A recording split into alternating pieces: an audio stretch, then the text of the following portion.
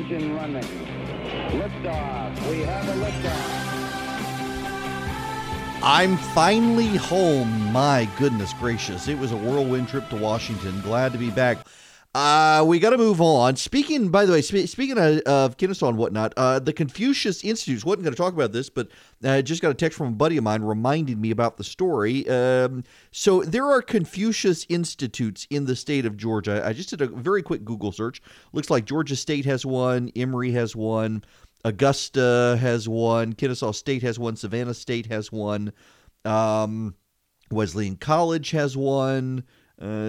Several others have them. It looks like there are some in public schools as well. The U.S. Senate, it's a bipartisan report, has released a really, really bad report on Confucius Institutes, essentially saying they either need to be reformed or shut down in U.S. schools. If you have a son or daughter who's a student participating in a Confucius Institute program, you need to be aware that the Committee on Homeland Security in the United States, the Senate's Permanent Subcommittee for Investigations, are really, really, really upset about this. So the Senate's Permanent Subcommittee on Investigations and the Committee on Homeland Security and Governmental Affairs has released this report calling for stringent controls to be placed on learning centers run by the Confucius Institute. It operates at over 100 U.S. universities. It receives funding from the Chinese Communist Ministry of Education. The Senate, on a bipartisan basis, says if the Confucius Institutes cannot be overhauled, they need to be closed. Now, what's the heart of this? They provide Chinese language and cultural teaching resources and services worldwide. They contribute to the development of multiculturalism, building a harmonious world. That's what they say, the Confucius Institute. However, here's what the Senate investigation shows. The Chinese government approves all teachers, events, and speakers. Some U.S. schools contractually agree that both Chinese and U.S. laws will apply. As one U.S. School administrator explained to the subcommittee, when something is funded by the Chinese government, you know what you're going to get. The 93-page review claims the centers are used as propaganda tools aimed at attempting to change the impression in the United States and around the world that China is an economic and security threat. The Confucius Institutes operate with little to no transparency and suggest that without full transparency regarding how the Confucius Institutes operate and full reciprocity for U.S. cultural outreach efforts on college campuses in China, Confucius Institutes should not continue in the United States. Now, the committee also accuses schools of covering up their Chinese government funding. Nearly 70% of U.S. schools with a Confucius Institute that receive more than $250,000 in 1 year fail to properly report that information to the Department of Education. Very interesting. 3 American universities have closed their Confucius Institute centers in 2019. Students at some other schools are pressuring administrators to cut ties. And again, we've got them here. We got them at Kennesaw State. We've got them at Georgia State. Emory has one. Augusta University has one. Savannah State University has one.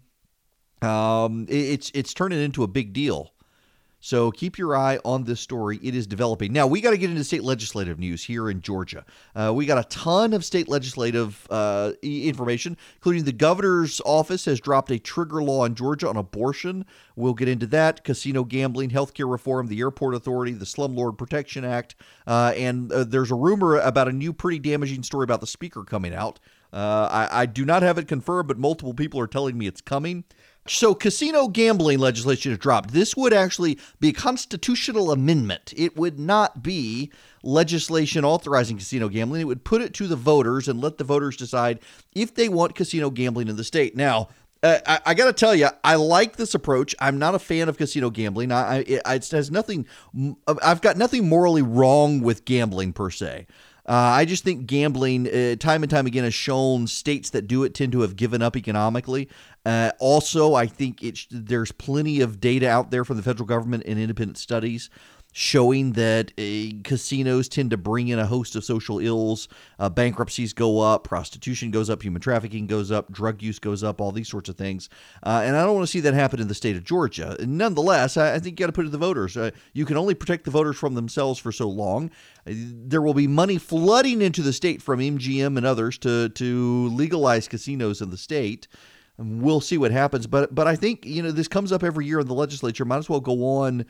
If the voters agree, use that and let the Republicans structure the law, as opposed to waiting for 10 years and maybe having a Governor Abrams or somebody in Democratic constituents out there who shape a bad law.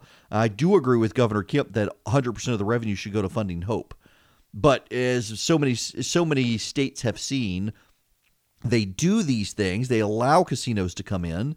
They say all the money's going to go to education, and it turns out the casinos essentially are in charge of their own accounting, so they ensure that there's never really a profit to fund these sorts of scholarships. So I don't think we're going to see that, but that's that.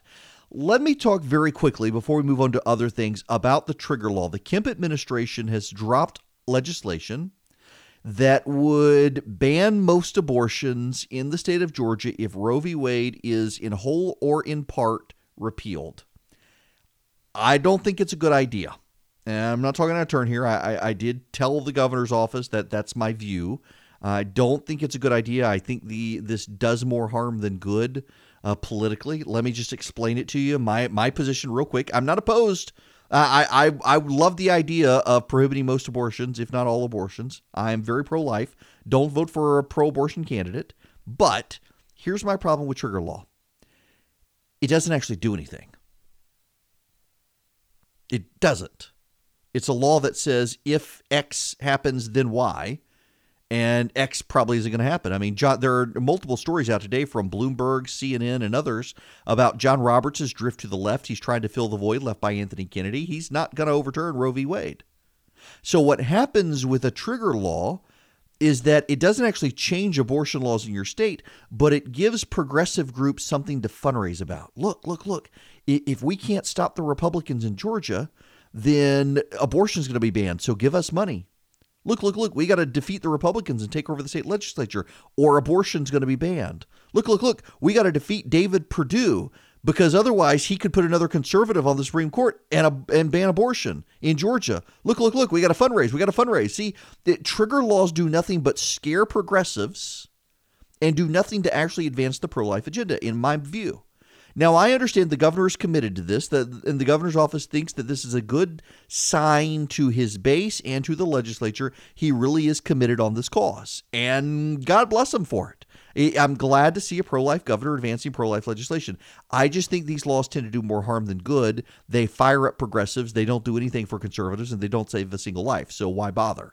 That is my view, though. Now, the phone number here is 404-872-0750, 1-800-WSB-TALK. The other piece of legislation I want to put on your radar, and the reason I'm running through some of this legislation is I've been gone all week. I've spent a lot of time on Cohen this week. By the way, Cohen, is anybody talking about him anymore? Other than Sean Hannity, I don't know anybody who's still focused on Cohen. I mean, talk about moving the news cycle quickly. The Cohen story, you can tell it had no real impact on the president because nobody's talking about it today.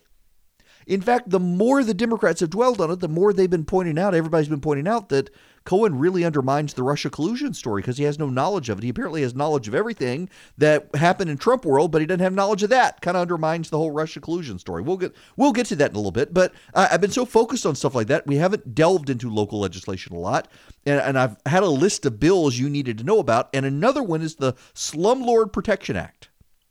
It is by Bruce Williamson, by all accounts a very nice guy. It is House Bill 302. I don't know if Williamson owns real estate. I'm guessing that he does if he's pushing the legislation or someone is getting him to push this legislation for people who own slums or blighted properties. Essentially what happens is in local communities, you have blighted properties. People move away, people die. No one knows who owns the house. It goes to waste. The paint falls off. The grass grows. The roof caves in. Nobody knows who owns the property. Local governments step in. They have building codes. They say you got to bring your building up to snuff. You got to at least mow the grass. You got to paint the building. You can't let it run down. And what HB 302 would do would be to get rid of those local building codes for blighted housing. It would essentially allow the state to take this over, and that's not good. You don't want the state to take over building codes at the local level.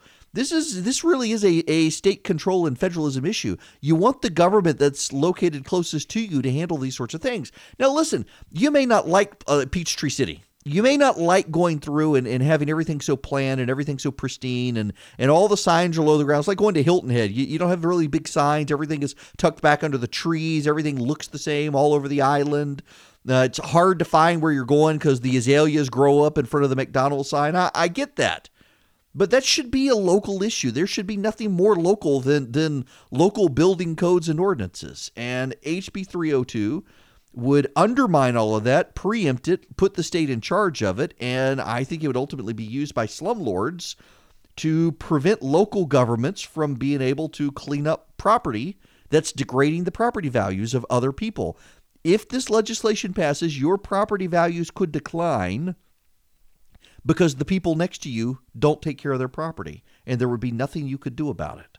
So I hope that this legislation goes nowhere. I'm going to be honest with you.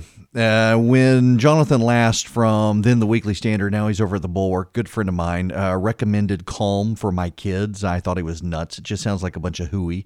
But my kids were listening to sound machines at night and thought, you know what? Let's try this. So I got a Calm app, and now I'm a premium member for Calm. It is in my house every night with my kids. In fact, we have one of those internet things that blocks out the internet after 10 p.m. on their devices, and I had to figure out how to open a gateway just for Calm because the kids love it so much. So what is Calm?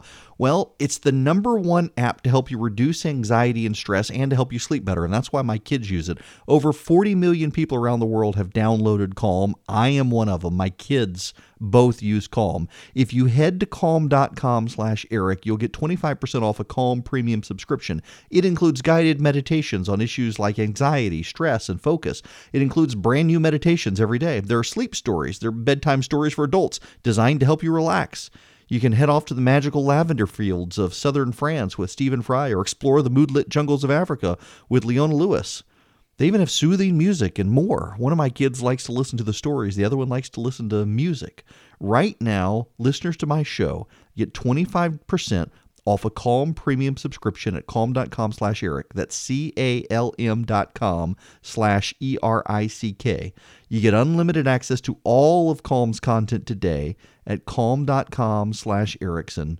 I'm sorry, calm.com/Eric. Don't use Erickson, just use Eric. Get calm and stop stressing at calm.com/Eric today.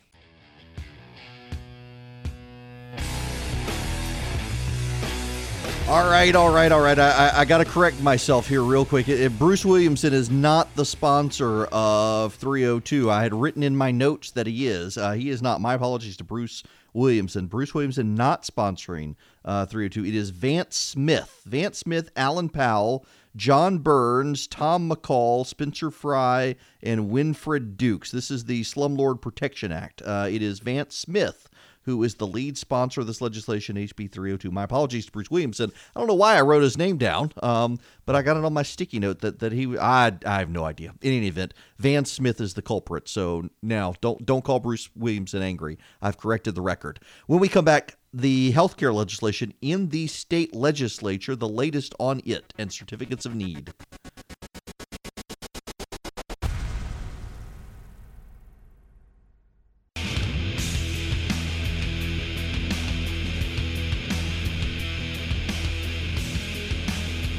The phone number here, 404-872-0750, 1-800-WSB-TALK. We're going to be a little lenient on phones today. It doesn't necessarily have to be topical because I've been gone all week and it's a Friday. We might as well. I also am going to shift gears momentarily because it's a pet peeve for me and I need to name and shame. During the newscast, there was a story about police officers being upset by GPS apps that tell people where police are. And their hypothetical scare scenario is someone might want to target and kill the police, and they'll get on the GPS app and see that they're at this mile marker and go kill them. I'm unaware of that happening. If that has happened, please let me know. But otherwise, this is really about the police being upset that people are crowdsourcing their locations for speed traps. My goodness gracious. Y'all, I don't have a problem with these apps. Now, if you have no idea what I'm talking about, there are apps. Waze is one of the apps. Waze is the Google crowdsourced navigation app that a lot of people use, and it drives local communities crazy because if there's a wreck on the interstate, Waze navigates you around, oftentimes through residential areas. In fact, there's an area over in Druid Hills and over by the Fern Bank, headed in the back way to Emory, and the neighborhood has all sorts of nasty signs up. Upset about people coming through their neighborhood, bringing traffic in the morning to get around Ponce, trying to get to work. And the reason people are cutting through the neighborhood is Waze tells them you can go through there because there's no traffic. And one of the things that Waze does, if there's a wreck ahead, people can flag it very easily, even as they're driving, just touch the screen to mark where they are, that there's a wreck or a slowdown, so everyone behind them knows, hey, there's a slowdown here. And if enough people push the button to say that there's a slowdown here, Waze will redirect people and redirect traffic away from that area to relieve congestion. It's very, very useful for people who are commuting. Now, I don't use it because the interface bugs me and it looks very childish. I just use Apple Maps, which I think actually does a very good job these days of redirecting you around slowdowns and whatnot. But one of the things that Waze does is, in addition to letting you flag slowdowns and wrecks, it allows you to say where the speed traps are. And that's why the police hate it. They don't like it that you can say there's a speed trap up ahead, slow down. That's why the police don't actually like it. But they can't tell you that, can they? They can't actually go out and say this is a terrible app because it's going to tell you where the speed traps are and we're not going to be able to write a ticket. They can't say that. So what they have to say is, oh, we don't like this app because there are people who hate police and they may use this app to find us and kill us.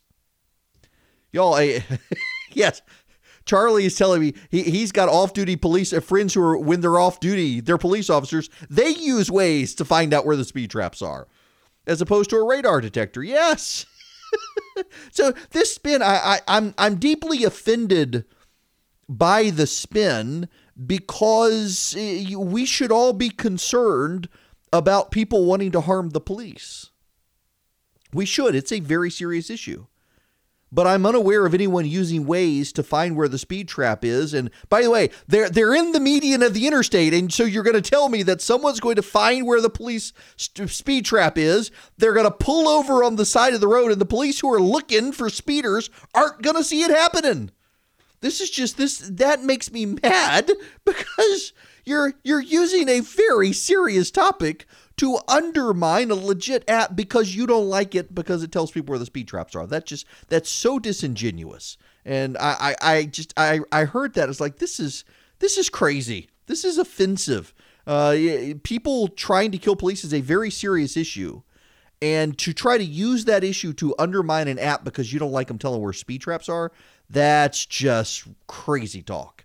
And they need to be called out on that. So now I've done it. All right, 404-872-0750, 1-800-WSB-TALK. The Airport Authority legislation is coming. Bruce Jones in the Senate or Burt Jones in the Senate, sorry, I'm dealing with too many Bruces today. Burt Jones in the Senate has authored legislation to create an airport authority that would take over Two Dead Mares Airport in Atlanta, put it in a statewide authority, and possibly put other airports in there as well.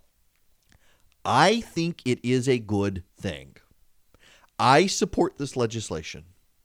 The reason I support this legislation has nothing to do with Keisha Lance Bottoms, the mayor of the city of Atlanta, who, by the way, single-handedly controls all of the appointments and oversight of the airport. My problem is philosophical. The Atlanta airport is the single largest economic engine in the state of Georgia. The entirety of Georgia, not just Georgia, but the Southeast, depends on the Atlanta airport. And we are now in a series of scandals involving contractors and others at the airport, all because one person, the mayor of Atlanta, oversees the airport. And frankly, at a philosophical level, I do not think the mayor of Atlanta should be in charge of the economic engine of the Southeast of the United States of America. I think that makes the mayor of Atlanta ultimately more powerful than pretty much anybody. And 9 of 10 of you listening to this program right now can't vote for the mayor because you don't live inside the city of Atlanta proper. That's a problem. More like 7 of 10 of you. So 3 of you listening can, 7 of you can't. This is a real problem. It's a problem because the state's economy should not be dependent on having a level-headed, fair, competent mayor of Atlanta. Thankfully, we do. But let's go back to the Kasim Reed administration that was blocking FOIA requests, that was stacking the boards, that had people doing improper things with contracts. There's an FBI investigation. That's not 10 years ago. That's last year or year before last. And the year before that. That's recent memory. And I think the legislation Burt Jones is offering up is good legislation. There is one change I would make that Senator Gooch proposed, and I hope they amend it and do this, is I think that they should preclude people from sitting on this board from not only themselves, but their immediate family members having business. So, for example, one of the issues is Burt Jones, I believe his company or his family has a petroleum company that family should be prohibited from doing business with the Atlanta airport. We should get rid of all of the levels of impropriety here so that we don't wind up with a state board tempted to corruption like the mayor and the city of Atlanta could be tempted to corruption. We need to have it not just be the person on the board who's free of it, but there are family members as well. I think that's a reasonable compromise to deal with the corruption issue when corruption is one of the big reasons that it should be taken away from the city of Atlanta. But y'all, I just genuinely at a philosophical level do not believe that the city of Atlanta should be in charge of the economic engine of not only the state but the Southeast.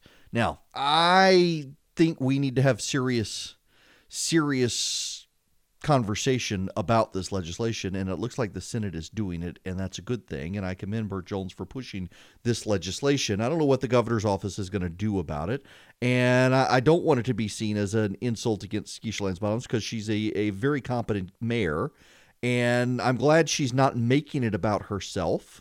That's good as well, but I still think that this is the right thing for our state to do, to take over control of the airport because it's so big.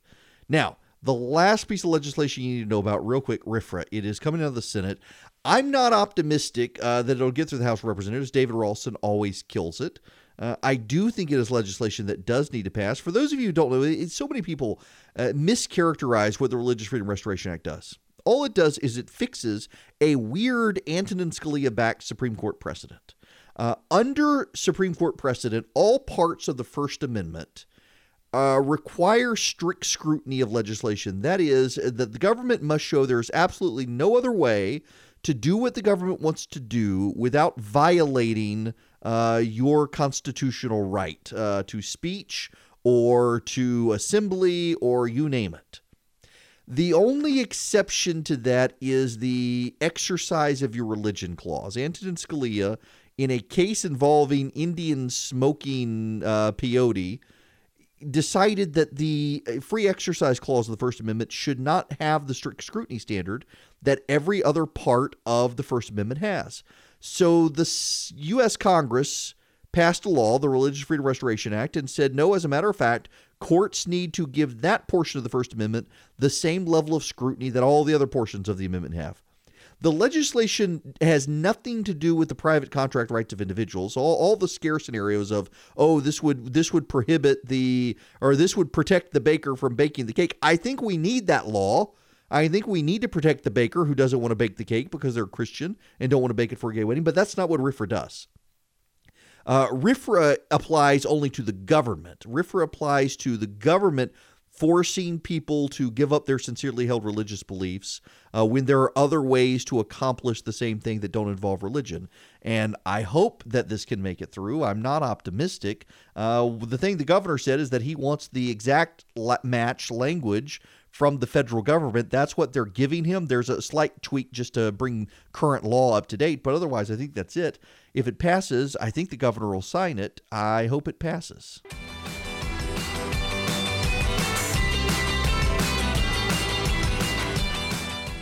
Now, Do I have time for a phone call? I do have time for a phone call, so I'm going to John in Dahlonega. You're going to be up first. Welcome, John. Hey, how are you? Good. How are you? Good show tonight. All three aspects that you're hitting, or at least the ones that I'm hearing, all tie into the same thing, and that's bad accountability in government. Government that governs least governs best. But there's an overlap. When your state government tries to do what your local government's supposed to do, it doesn't work very well.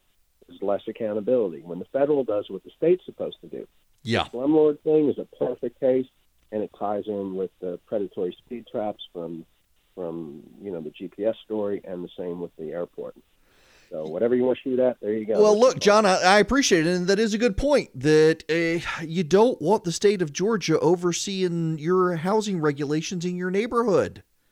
You don't want the state setting the building code. Listen, one of the things they did that I thought was terrible last year was that they passed legislation that allowed that prohibited cities from being able to ban, I think, 3-story wood structures. I've got one being built near my house. It's going to be a condo, and they're using wood frame, 3 stories, for condos. Do you really want to live in a building that's 100% wood frame? No steel frame, nothing. No, it's all wood. And think about your competence or incompetence of your neighbors. The whole thing scares me. They should allow cities and towns to decide these things, not the state legislature. I'm sure the slumlords are involved.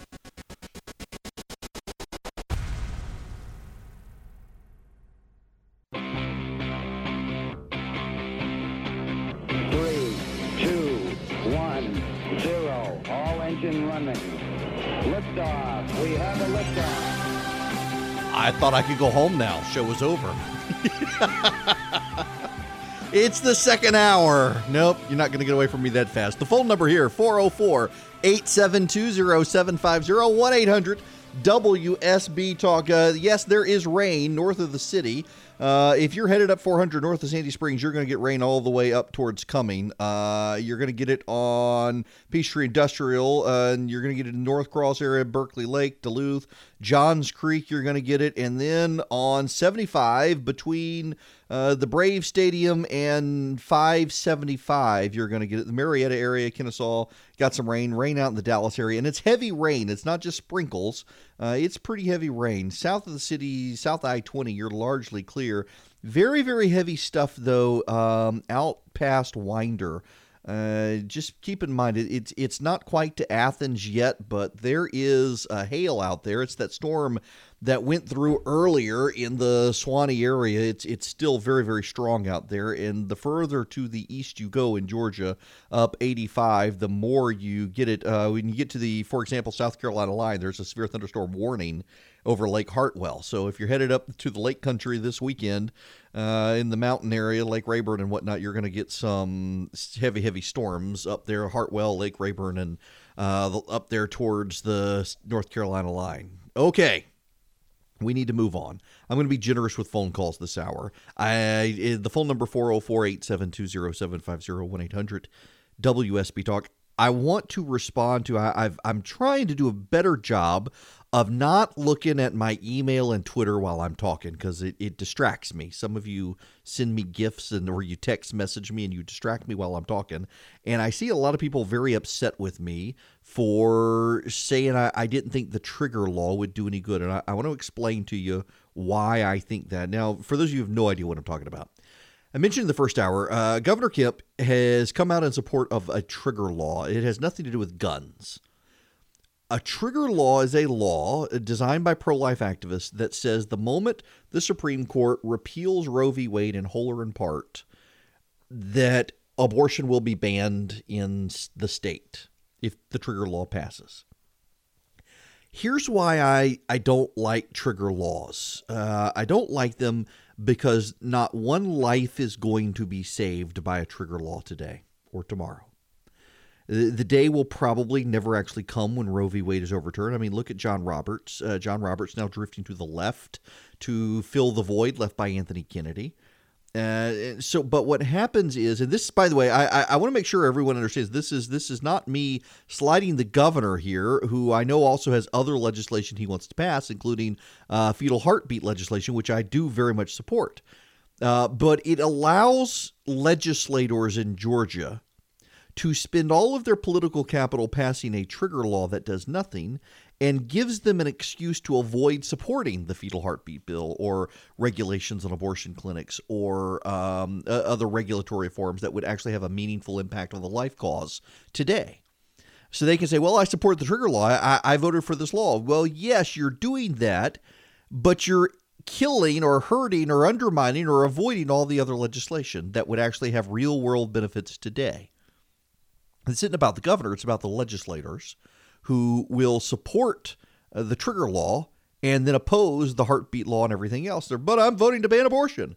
The other thing that it does is, while it gives no meaningful benefit today, it changes no law today, and it saves no lives today. It gives progressives a fundraising opportunity they would otherwise be denied by saying, oh, look, now we've got to make sure we take the legislature back to undo this. Now we got to make sure to stop David Perdue so we can't get another person conservative on the Supreme Court. So it gives the left a fundraising opportunity. It doesn't save a single life, and it allows legislators to spend their political capital on a law that does nothing and avoid having to deal with laws that actually do something. That's why I oppose trigger laws.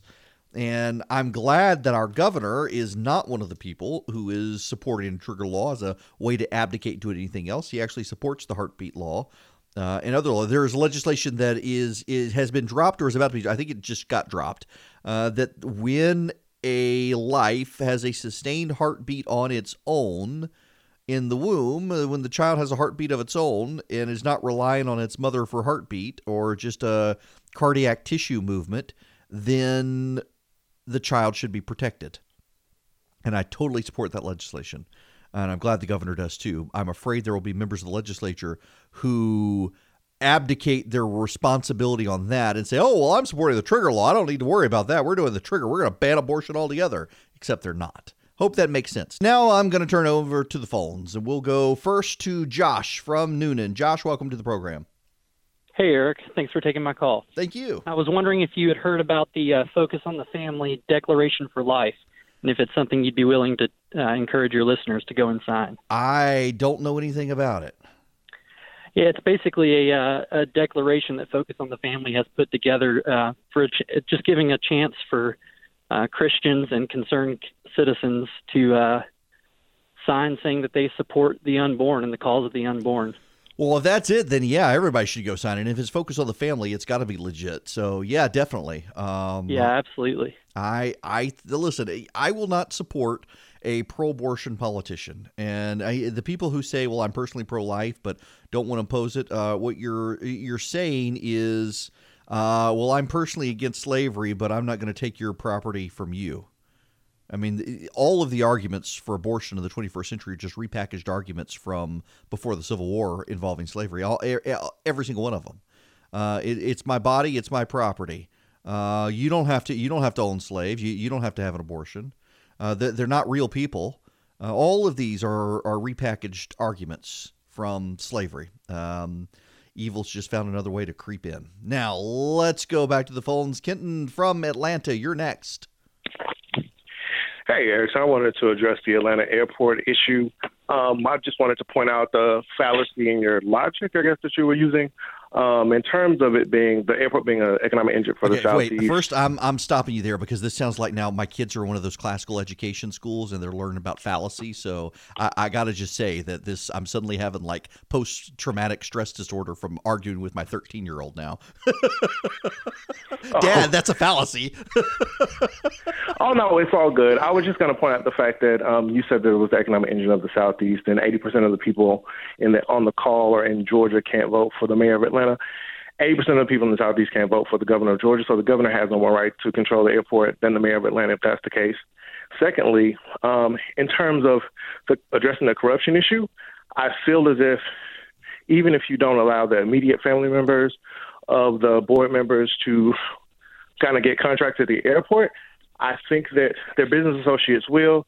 other people who are not immediately related to them will basically get contracts. So they're going to be corruptible by other parties. So you're just replacing one level of corruption, the city level, with a state level of corruption. I think that's a fair argument. And just to clarify what I was saying with the other one is people listening to the show today. But yeah, you're right. Most people can't vote for it affects the whole Southeast, and the whole Southeast doesn't get a vote. But it is the economic engine of Georgia. And being the economic engine of Georgia, I think Georgia should have more oversight. You're totally right, though. This is a very fair point on corruption. Corruption always will find a way. The reason, though, that I think we have a better track record with the state than we do local government is because we do have the Ports Authority, and we haven't seen this sort of corruption on the Ports Authority, which is very well run. The other issue is that there would be some level of accountability as well to the state legislature and oversight by the state legislature under the legislation. Right now, the City Council of Atlanta isn't allowed an oversight role in the airport in the way that the state legislature would be allowed an oversight role under the state legislation. So you're never going to get rid of corruption as long as you have sinners involved, but you can mitigate it in ways that can't be mitigated under the present circumstance. And again, I do think that the Atlanta airport serves Georgia, not just Atlanta, and it does get taxpayer benefit from Georgia taxpayers in the form of construction around the airport. Most of it comes from revenue bonds, but so much, the interstate infrastructure around it and all that coming from state taxpayers, not just Atlanta taxpayers. I think the state should have a role in running the airport. We don't have a hypothetical case of corruption with the city of Atlanta managing the airport. We have an actual FBI investigation and indictments. We don't have that with the Ports Authority running the ports. I think we should put the state in charge. I am delighted to welcome Harry's to sponsor this podcast. You know, Harry sponsors my radio show too, and I've been a longtime customer of Harry's. Started with one of their competitors and decided I liked Harry's better. I liked their weighted handle. I liked the quality and construction of their blade. I felt like I was getting a real shave, and frankly, as somebody who tries not to shave every day just because of razor burn, I liked that I could go a couple of days. Harry's gave me such a close shave and didn't have to worry about it, and you don't have to worry about it either. Harry's replacement cartridges are just $2 each, and they bought a factory in Germany to turn out their razors. They make such good razors. They are cheaper than the name brands that you know, like the Gillette Fusion Pro Shield. In fact, their razors blades are half the price. So look, right now, Harry's is giving you a great trial. If you go to harrys.com/Eric, get a $13 value trial set when it comes with everything you need for a close, comfortable shave. You get a weighted ergonomic handle, a 5-blade razor with lubricating strip and trimmer blade. You get rich lathering shave gel. You get travel blade cover. Listeners on my show can redeem their trial set at harrys.com/Eric. But make sure you go to harrys.com/Eric to redeem your offer. And you know what? Let them know I sent you. Help support the show and get yourself a great shave.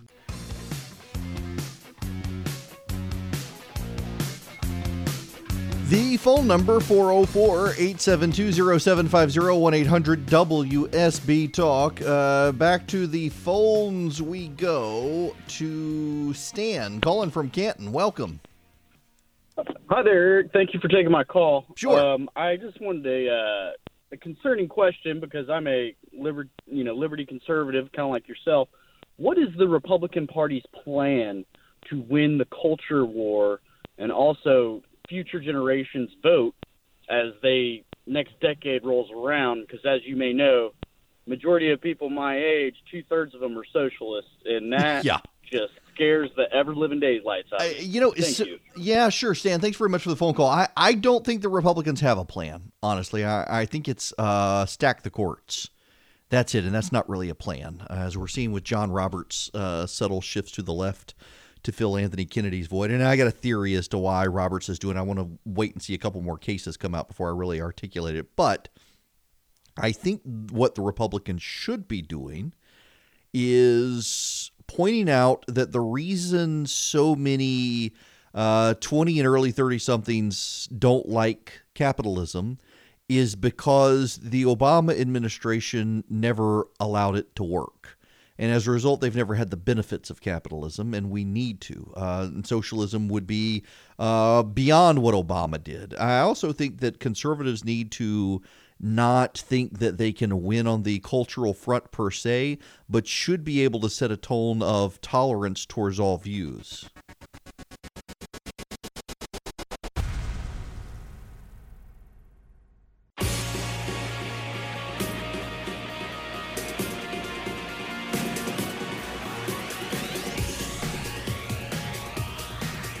All right, we got to do another check of the radar, folks. We do. There is heavy rain now along the northern part of 285 at SunTrust Field. I'm trying to remember it's SunTrust, although they're going to change the name on me. We might as well just settle on the Brave Stadium.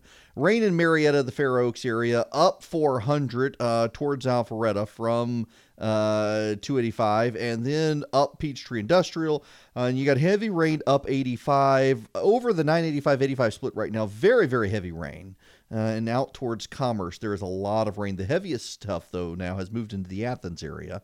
But here in the Atlanta area, we are mostly okay, except you should know, if you live out near my in-laws in Carrollton, there's a heavy rain patch. Thunderstorm. Oh, yep, there's some lightning in it.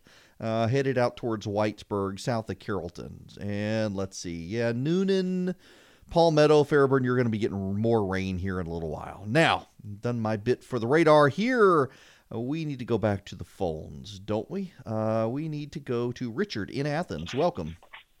Hey, Eric, thank you for taking my call. Sure.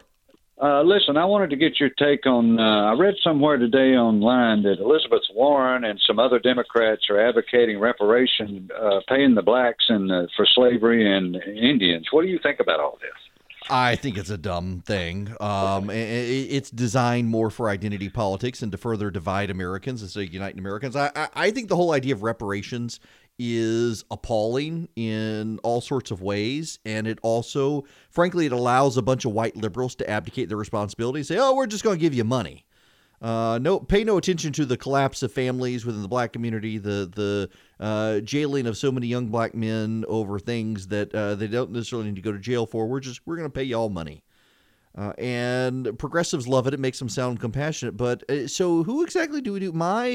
My family immigrated to this country from Sweden after the Civil War. Do my tax dollars need to go to it?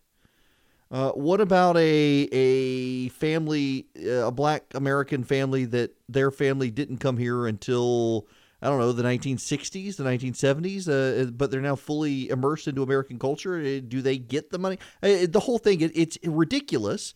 There's no way to administer it. We don't have the money for it, but it allows people to nurse a grievance.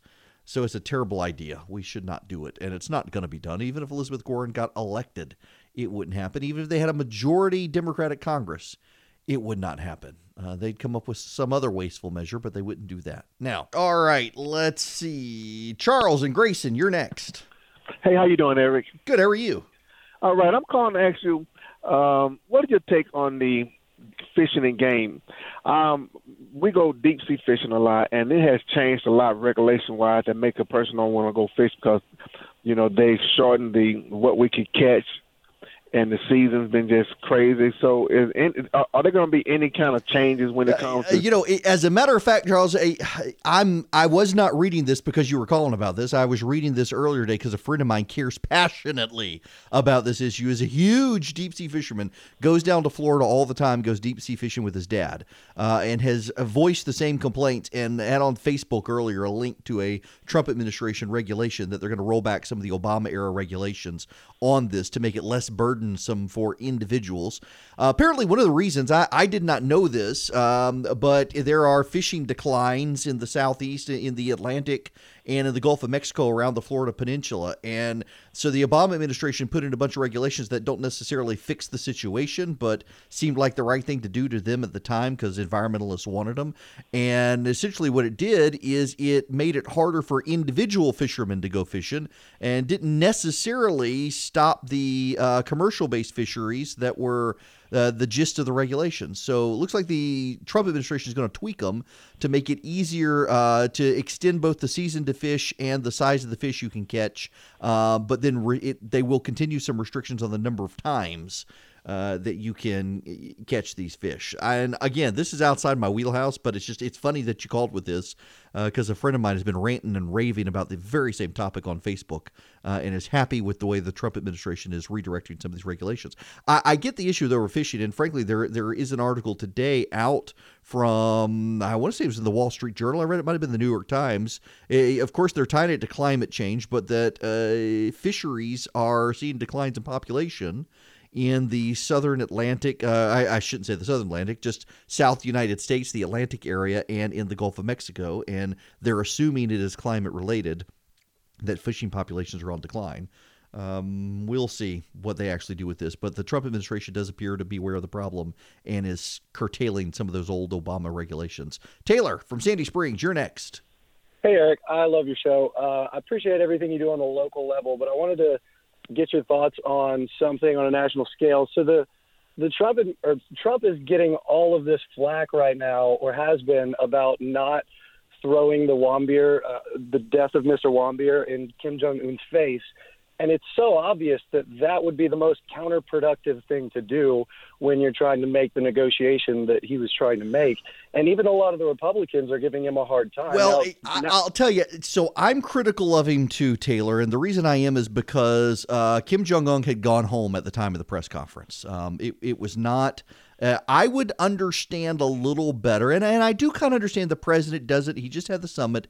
He doesn't want to be in your face with Kim Jong-un about this. At the same time, I don't think that the president should have said he believes Kim Jong-un, because that's what he said.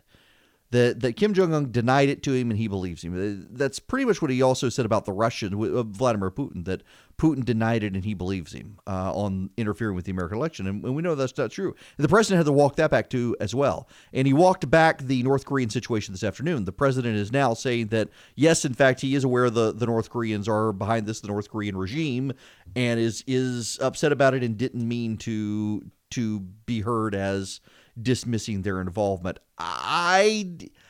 There is a natural tendency of a lot of people to pile on the president and everything he says. And when I wrote about it this morning at theresurgent.com, I said, I get that the president's coming off the summit. He doesn't want to immediately rush to the microphones after it didn't go his way and start slamming Kim Jong-un. I get that. At the same time, he should have been prepared for the question, and he should have been able to make it clear he did accept that Kim Jong-un was responsible for it, because he was responsible for it. And the way he did it, I think, was bad for him. Thankfully, this afternoon he corrected it. But I think people are right to be upset about it. I do think that the president should not be excusing a monster for killing an American citizen, and that's what he did. He said Kim Jong-un told him he did not do it, and he believed Kim Jong-un. And Kim Jong-un is a monster and a liar, and she should not be believed.